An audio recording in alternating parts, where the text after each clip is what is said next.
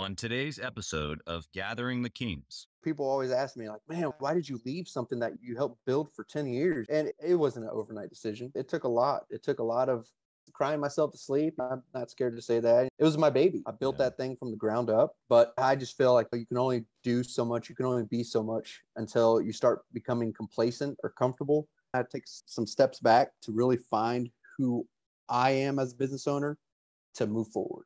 They caught me lacking one time and it's never happening again. It only takes that one time. And I got, all kinds of stuff now. If they can steal the car now, you can keep it. Good for you. It's yours. You are listening to Gathering the Kings with Chaz Wolf, featuring fellow 7, 8, and even 9-figure business owners who have real battle scars from business and life, but have prevailed as the king that they are designed to be.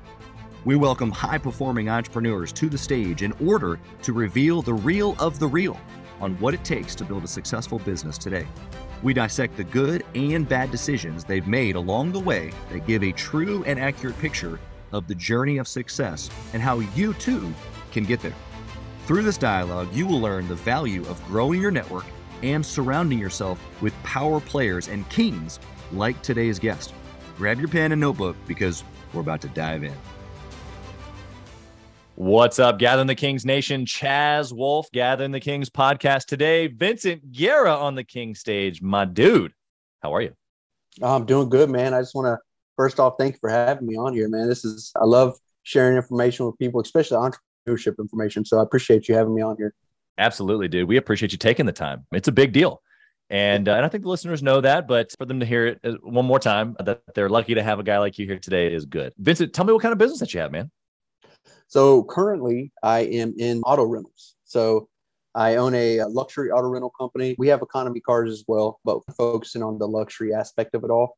Yeah. And basically I started this in February of this year. Wow. It's a whole new industry. I own a luxury auto rental company. We have economy cars as well, but focusing on the luxury aspect of it all. Yeah. And basically I started this in February of this year. Wow. It's a whole new industry to me. I got the business aspect down, but I don't know anything about the auto rental company. So I just, I've always been wanting to just throw myself into a situation, just start swimming. Yeah. That's what I did with this. Cars have always been my passion. Sure. I've built cars, worked on cars, and I was like, man, you know what? I'm at a point now where I can buy some cars that maybe some other people can't afford at the moment, but I want to be able to give them that experience to be able to see what it's like to be able to drive one of these cars. So that's why that was one of the main reasons I wanted to get into the auto rental industry. It's incredible. And I know obviously you have a successful track record from you chatting with my team and stuff ahead of time. I want to give you a chance to talk about some of your previous business endeavors and some of the success you've had before throwing yourself into a brand new industry. Yeah. But before we do that, I want to know what makes you tick. Like, even just like what I was just saying, you've already been successful in previous things. For you to throw yourself randomly into an industry where you very softly said, I can afford to buy some cars that other people can't. That means you could probably sail away and not have to worry about it, but you're not. You're pressing in. What makes you tick? Why are you doing it? Honestly, man, let me hold up this picture right here. I don't know if you can see it. It's these two right here, my daughter and my son. I want them to, honestly, man, that's really what it is, man. It's being able to give them something that I didn't have growing up a single mom, sitting on the floor with her, middle of the night, her not knowing how she's going to make ends meet. And that constant reminder of what I don't want my kids to go through is what gets me up. It's my why. I get up every day. And that's why I push, man. That's why I push. That's why I jumped out of that industry. Yeah, like I said it a little softly, but to be honest, man, I cannot work for after selling a previous company, I cannot work for the next 10 years and be perfectly fine.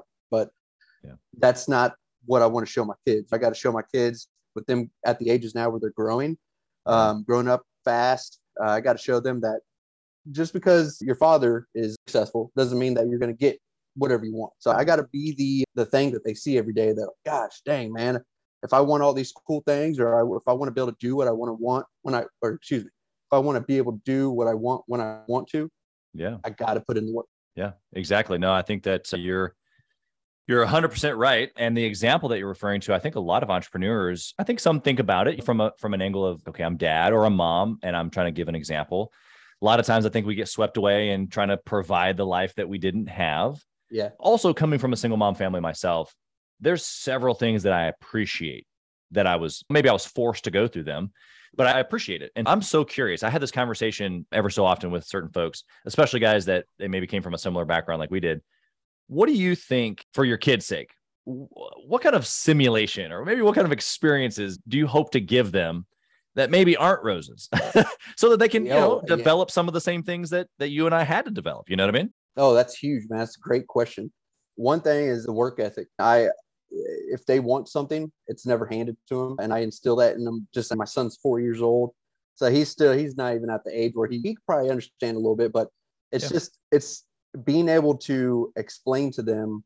I think if you want something, it's not going to just be handed to you. I'll show you I'll give you that little upside, but yeah, it's not going to be handed to you. So if you want something and you really want it, then you got to show me that you are going to put in the work to get it. And I think there's going to be different trials and tribulations that my kids go through and kids everywhere are going to go through. But as long as they have that person to lean on, to be able to show them, hey, you're not just going to have things handed to you. I think it's just going to be like a snowball. Once they get it, then they'll be able to start running with it a little bit more themselves.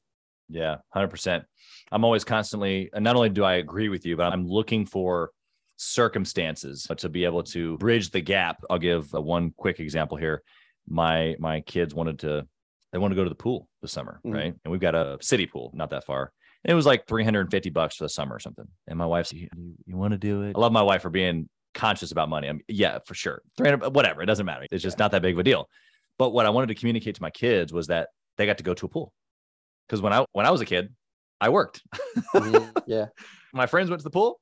I worked construction. We both came to school with the tan. Yep. Yeah. But that's the reality. And so they got to go to the pool. So it wasn't like they had to go through the same circumstance, but they got to hear me talk about at least the difference between what it is that they were experiencing and what it was that I was experiencing. I want to know a little bit about the history. So let's go back a little bit. Obviously, you had a successful company that you sold. Tell us like how you got started just in business in general. Give us a little bit of that story of that business. Just catch us up to speed a little bit. Yeah, man. Great. Yeah. So so back in 2013, I was traveling all around, going door to door. My he owned a marketing company. Okay. And we got some contracts with some trash companies. And so we would go door to door with them and get people to switch from their current trash company over to the one that we were marketing for. And we brought Deaf and Ball Trash Company before they sold to Waste Management. We brought them 10,000 customers in a year. And me and my brother, we were sitting at lunch one day and we're like, what the hell are we doing? We know how to get these customers, right, but we don't necessarily know how to pick them up yet. But we've always been one that said just jump in the deep end and just start figuring it out. And so we said, screw it. We knew how to get the customers. We drove down to St. Louis. We bought a $6,000 trash truck. It could only go 45 miles an hour. So that 3-hour trip to St. Louis turned into an 8-hour trip on the way back. Oh, wow. And our first route had 60 customers on it. I had from June to August to knock doors in Grandview, Missouri. I pulled as many customers as I could for our first route. So our first route had 60 customers on it. And we had that one truck. That truck broke down constantly. We were the ones on the top of it, changing out hydraulic hoses, fixing the pistons and the hydraulic pistons for the tailgate to come down the hopper. And so lo and behold, we just kept going. And I really didn't want to travel no more. And that was the basis of creating our own trash company back here in Kansas City. Because I guess I skipped ahead a little bit. I had a daughter on the way.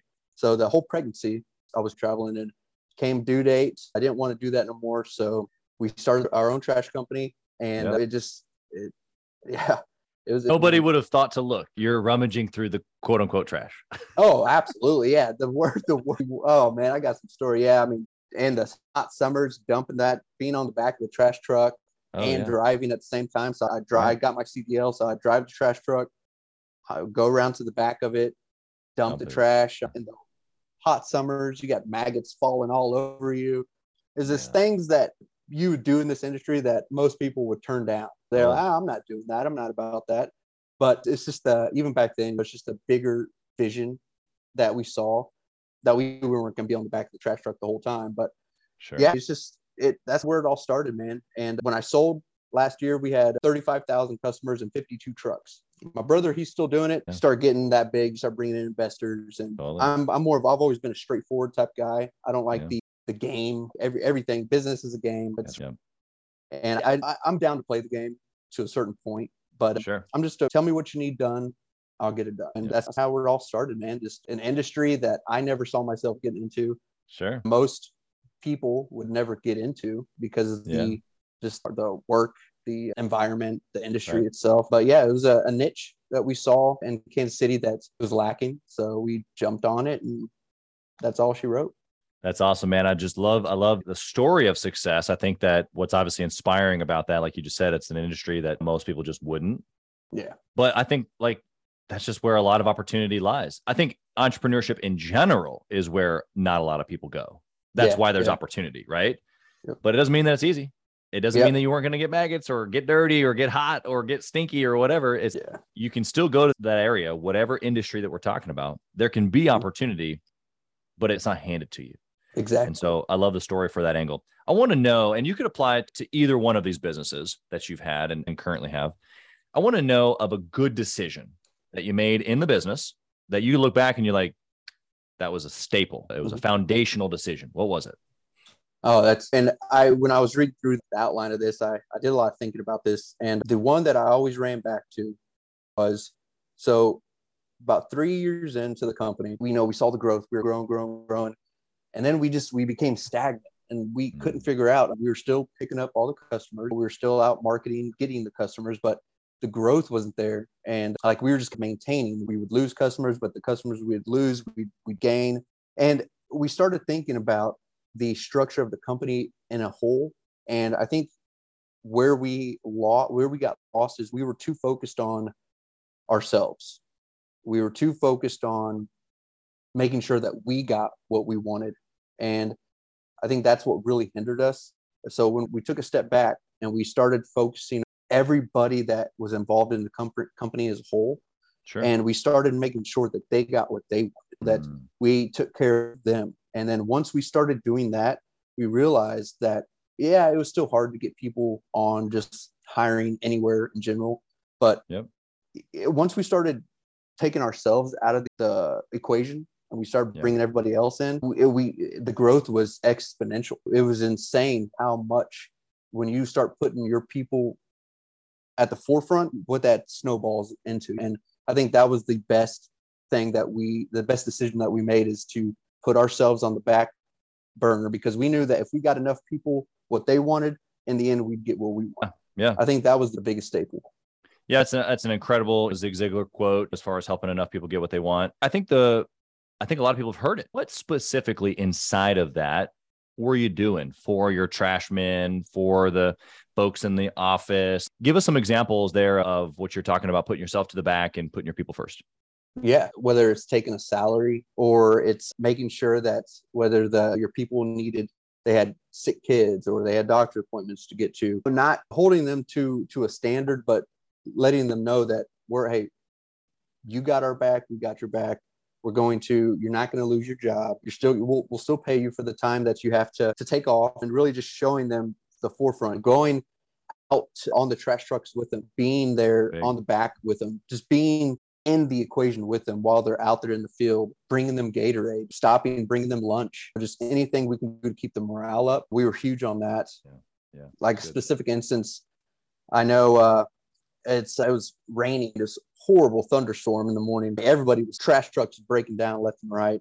So we got up, we hooked up a trailer to one of the back of our trucks, and we just started throwing bags in there because we had to get the guys out of route. And it was just things like that show your guys and the women that work for you that, like, man, this guy's out here working harder than I am. I got to step up the game. And once people see that, it instills like a harder work ethic in them. Seeing an example of what you want to be in front of your face helps people a lot.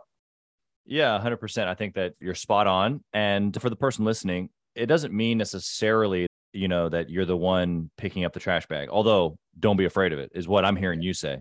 Yeah. And I can even relate to that in a lot of different of my businesses, but specifically I'm thinking of edible arrangements. I know how to cut the fruit. I know how to dip the fruit in chocolate. I know how to take the trash out. I've washed every single one of my toilets personally myself. And it's not a matter of that I couldn't find somebody else to do it. It's sometimes you choose to do those things because it gives an example of what you're talking about. I think that also applies to mentality. Tell me what you think about this. I'm going to give an example here of something that happened in my business, but I want you to be able to speak on it. It's the same vein that we're talking about. Valentine's Day is a huge time for edible arrangements, as everybody I'm sure can imagine. Thousands and thousands of pallets, not even just strawberries, pallets, thousands of pallets of strawberries. Anyway, we've got this crazy week ahead of us that we just got done with. And I have a gal that's answering phones and helping people up front. And she's been doing it for the last 3, 4, 5 days. She's a temp worker. And we got done. She said to me personally, she pulled me aside and she was like, hey, there were so many times where I thought, this is nuts. This is crazy. I can't do this anymore. And then you would pop in and you'd be carrying several things in and out constantly back and forth. And I didn't know all the things that you got going on. And you would stop and you'd say, hey, how's everybody doing up here? Everybody good? Everybody good? Good. Okay, good. Okay. Got a quick question. Okay, good. Like you always had time and then your composure through the entire thing was just like, and so when you left, I thought to myself, with all the things that he has going on, that he's not just managing just this section, but the whole thing, and he's cool, calm, and collected, surely I can do it too. How does that resonate? Because it's the same vein of jumping on the back of the truck, throwing trash, right? Yeah. But it's just a mentality. Absolutely. Oh man, yeah, it's huge. If you gotta be, like I said, you gotta be the example that you want everyone else around you to be. And if you start freaking out, everyone's gonna freak out. There, people are going to react the way that the one who's in charge is reacting. And mentality is key. If you can't stay calm, cool, and collected during the craziest of moments, what are you doing? You have lacked somewhere in being able to follow before you could start leading. And I think that was the hugest thing, is being able to follow before you lead. I think that goes into mentality a lot as well. Yeah, no, so true. The humility. Yeah, the humility. Yeah. Before you lead. Love that. Okay. So you gave us a good decision. Give us a bad decision. What'd you do? Or what have you done, even in maybe the new business, that's just been like, oh no. Oh man. Yeah. In the past business with the trash company, not doing our due diligence and researching trucks before we bought them. Because when we first started, we had to buy a lot of used trucks. Yeah. We made a lot of huge decisions on buying trucks from out of state, and we didn't go down and do due diligence of making sure that what they had on paper was exactly what was going on. Yeah, we wasted $20,000, $30,000, $40,000 a truck multiple times because we felt we were too busy to do our due diligence on something an asset that we were going to invest in, and it bit us in the ass every time. And so we learned from that. So we got to make sure, but if we're going to buy an asset that's going to help us grow, we got to do our due diligence and making sure that asset is where it needs to be. That's right. That was on the trash side. And this side, on the auto rental side, one thing I never knew that had never happened to me was I never had a car stolen from me before, and especially out of a gated garage. Sure. So I had in April, I had a 2021 Mach 1 Mustang stole from me. Wow. And it had to be a previous renter. It's my fault completely, just because I didn't have the precautions in place that I should have had in place. They disabled the GPS. So now I have all kinds of precautions in place, because that was a $60,000 car gone, totaled out. And I said they caught me lacking one time, and it's never happening again. It only takes that one time. And I got, all kinds of stuff now. If they can steal the car now, you can keep it. Because good for you. It's yours. So much. Yeah. That's funny. Those are great examples, man. I think of just super practical things that a lot of times we just overlook. We're moving fast. I loved what you said about we thought we were too busy to do the due diligence on an asset, or that's probably why you hadn't put the precautions in place. You were somewhat new. You're figuring things out. I'll get to it, whatever. Yeah. And it's not like we can do everything all at once, especially when you're new in business or you're trying to hustle and grind like the listeners are. You can't be perfect. You can't be everything in place all the time. But the message there that I think that the listener needs to take away is slow down to speed up. Slow down to speed up. Yeah. Sometimes you got to, people always ask me like, man, why did you leave something that you helped build for 10 years? And it wasn't an overnight decision. Sure. It took a lot. It took a lot of crying myself to sleep. I'm not scared to say that. It was my baby. I built that thing from the ground up. But I just feel like you can only do so much. You can only be so much until you start becoming complacent or comfortable. And once I started realizing I was becoming those things, I've always been one to just I know what I'm going to do. I know my mindset, and I had to do it. I had to make that decision. I had to, like you just said, I had to slow down. I had to take some steps back to really find who I am as a business owner to move forward. Yeah, 100%. Yeah, and I think we all transition at some point. When I first was buying and building brand new edible arrangements, my target at that point, I want to be the youngest, biggest franchisee, just the stud of the whole system. And 10 years later, I'm not interested in growing that brand anymore. It's not that it's a bad brand. I still own several, but I think that what we don't know in that moment, like what you're saying, it was your baby at that time, but you've transitioned. Yeah. Yeah. And there's absolutely nothing wrong with that. And I don't say that to have the listener go, oh, shoot, maybe it's time for me to transition out of my business. That's not what I'm saying.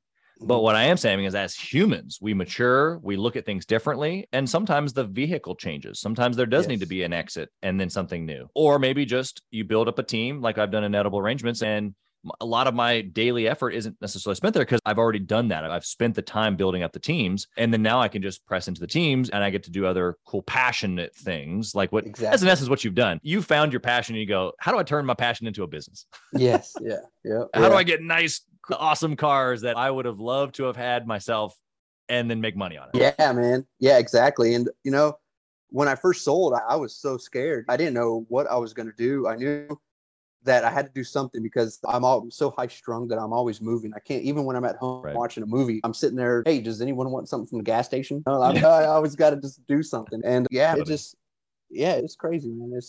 Being a business owner is constant. It's just constant. Yeah, it is. I want to know about a discipline or maybe a process that you've developed around decision making. We've talked good and bad decisions.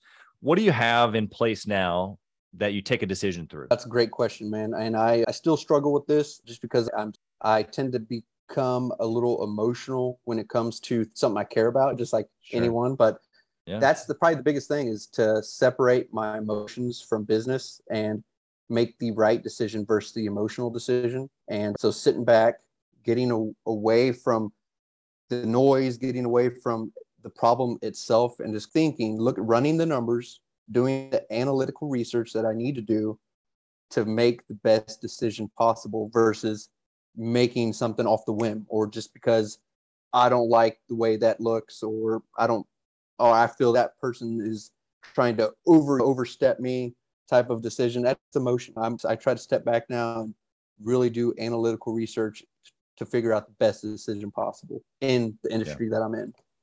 Yeah, 100%. I liked what you said as far as being analytical, but you're a guy that's an action taker. You just said you can't even sit still during a movie. So it's like you have both of these things happening at the same time, which is, I think a lot of entrepreneurs take action. And then there's a small few that are over analytical, right? Mm-hmm. And they're slowing down too much. Analysis paralysis. Yeah. Yes. Probably most of the people listening here today need to slow down maybe a smidge more, or schedule what I call thinking time, or some sort of just quiet time.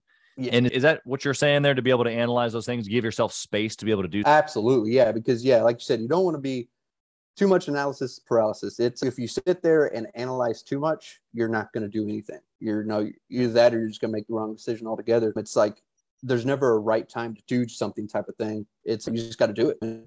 So sometimes you just have to make those decisions. And if it's the wrong decision, you learn from it, you grow. It's like your seed. You make the wrong decision. I look at it as someone throwing dirt on me. Oh, I can only have dirt on. The only way I'm going to grow is if I have dirt on me. Right. Or trash. Yeah. That's good. I want to come at you in a couple of different ways here with some speed round questions. Okay. I want you to take your current business, this luxury auto rental business. I want you to dwindle it down into one trackable metric. If you could only track one thing forever and ever, what would it be? Oh man, that's a good question. Honestly, probably my customer acquisition cost. And I say that just because these cars it's a new industry, but these cars are expensive vehicles. And I want to make sure that I'm not just doing a business because it's something I want to do, that it's actually going to make me money.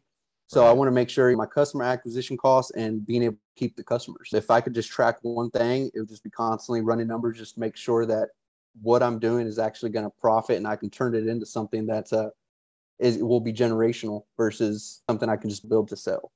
Yeah, 100%. Love that. Okay. What book would you recommend, Vincent, for a 6-figure business owner? One of my favorite books there. So, man, can I say three? Say three, Yes. Yes, you can. So please give us 3. my favorite book is by Jocko Willing and Leif Babin. It's called Extreme Ownership. And That's a great book. that is by far, I think, my favorite book, because it teaches you that you can make all the money in the world, but until you hold yourself accountable, that the money is not going to mean anything. You've got to have character behind it. You've got to have morals behind it. And you got to believe in what you're doing. And you got to believe that if something goes wrong, you have to be the one to blame in the room. If you can start taking that fault, you are going to grow so much faster. And a lot of people, whether they're too proud or whatever the case is, everyone has their own thing. But once you can humble yourself and realize that I got to make these things to get to where I want to go. Because something I always tell my kids is you will always have to do what you don't want to do to get to where you want to go.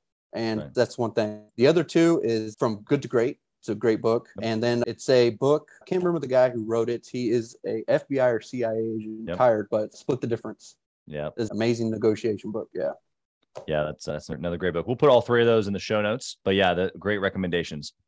What do you think about intentionally networking or masterminding with other entrepreneurs? What do I think about it? I think if you don't get other people's opinions or just get the outlook of kind of what they see, you're all you're doing is being closed-minded. Networking is one of the most beneficial things that I've done for myself. I'm actually part of a business networking group here in Kansas City that we meet downtown every now and then on top of this rooftop bar. And it's really cool. And there's hundreds of business owners there. And you just get to see whether it's different industries that you never would have thought could have been in business, or it's just learning just the takeaways that people have of different situations that they were in. Networking is probably one of the most beneficial things any entrepreneur at any level of entrepreneurship that they're at can do for themselves.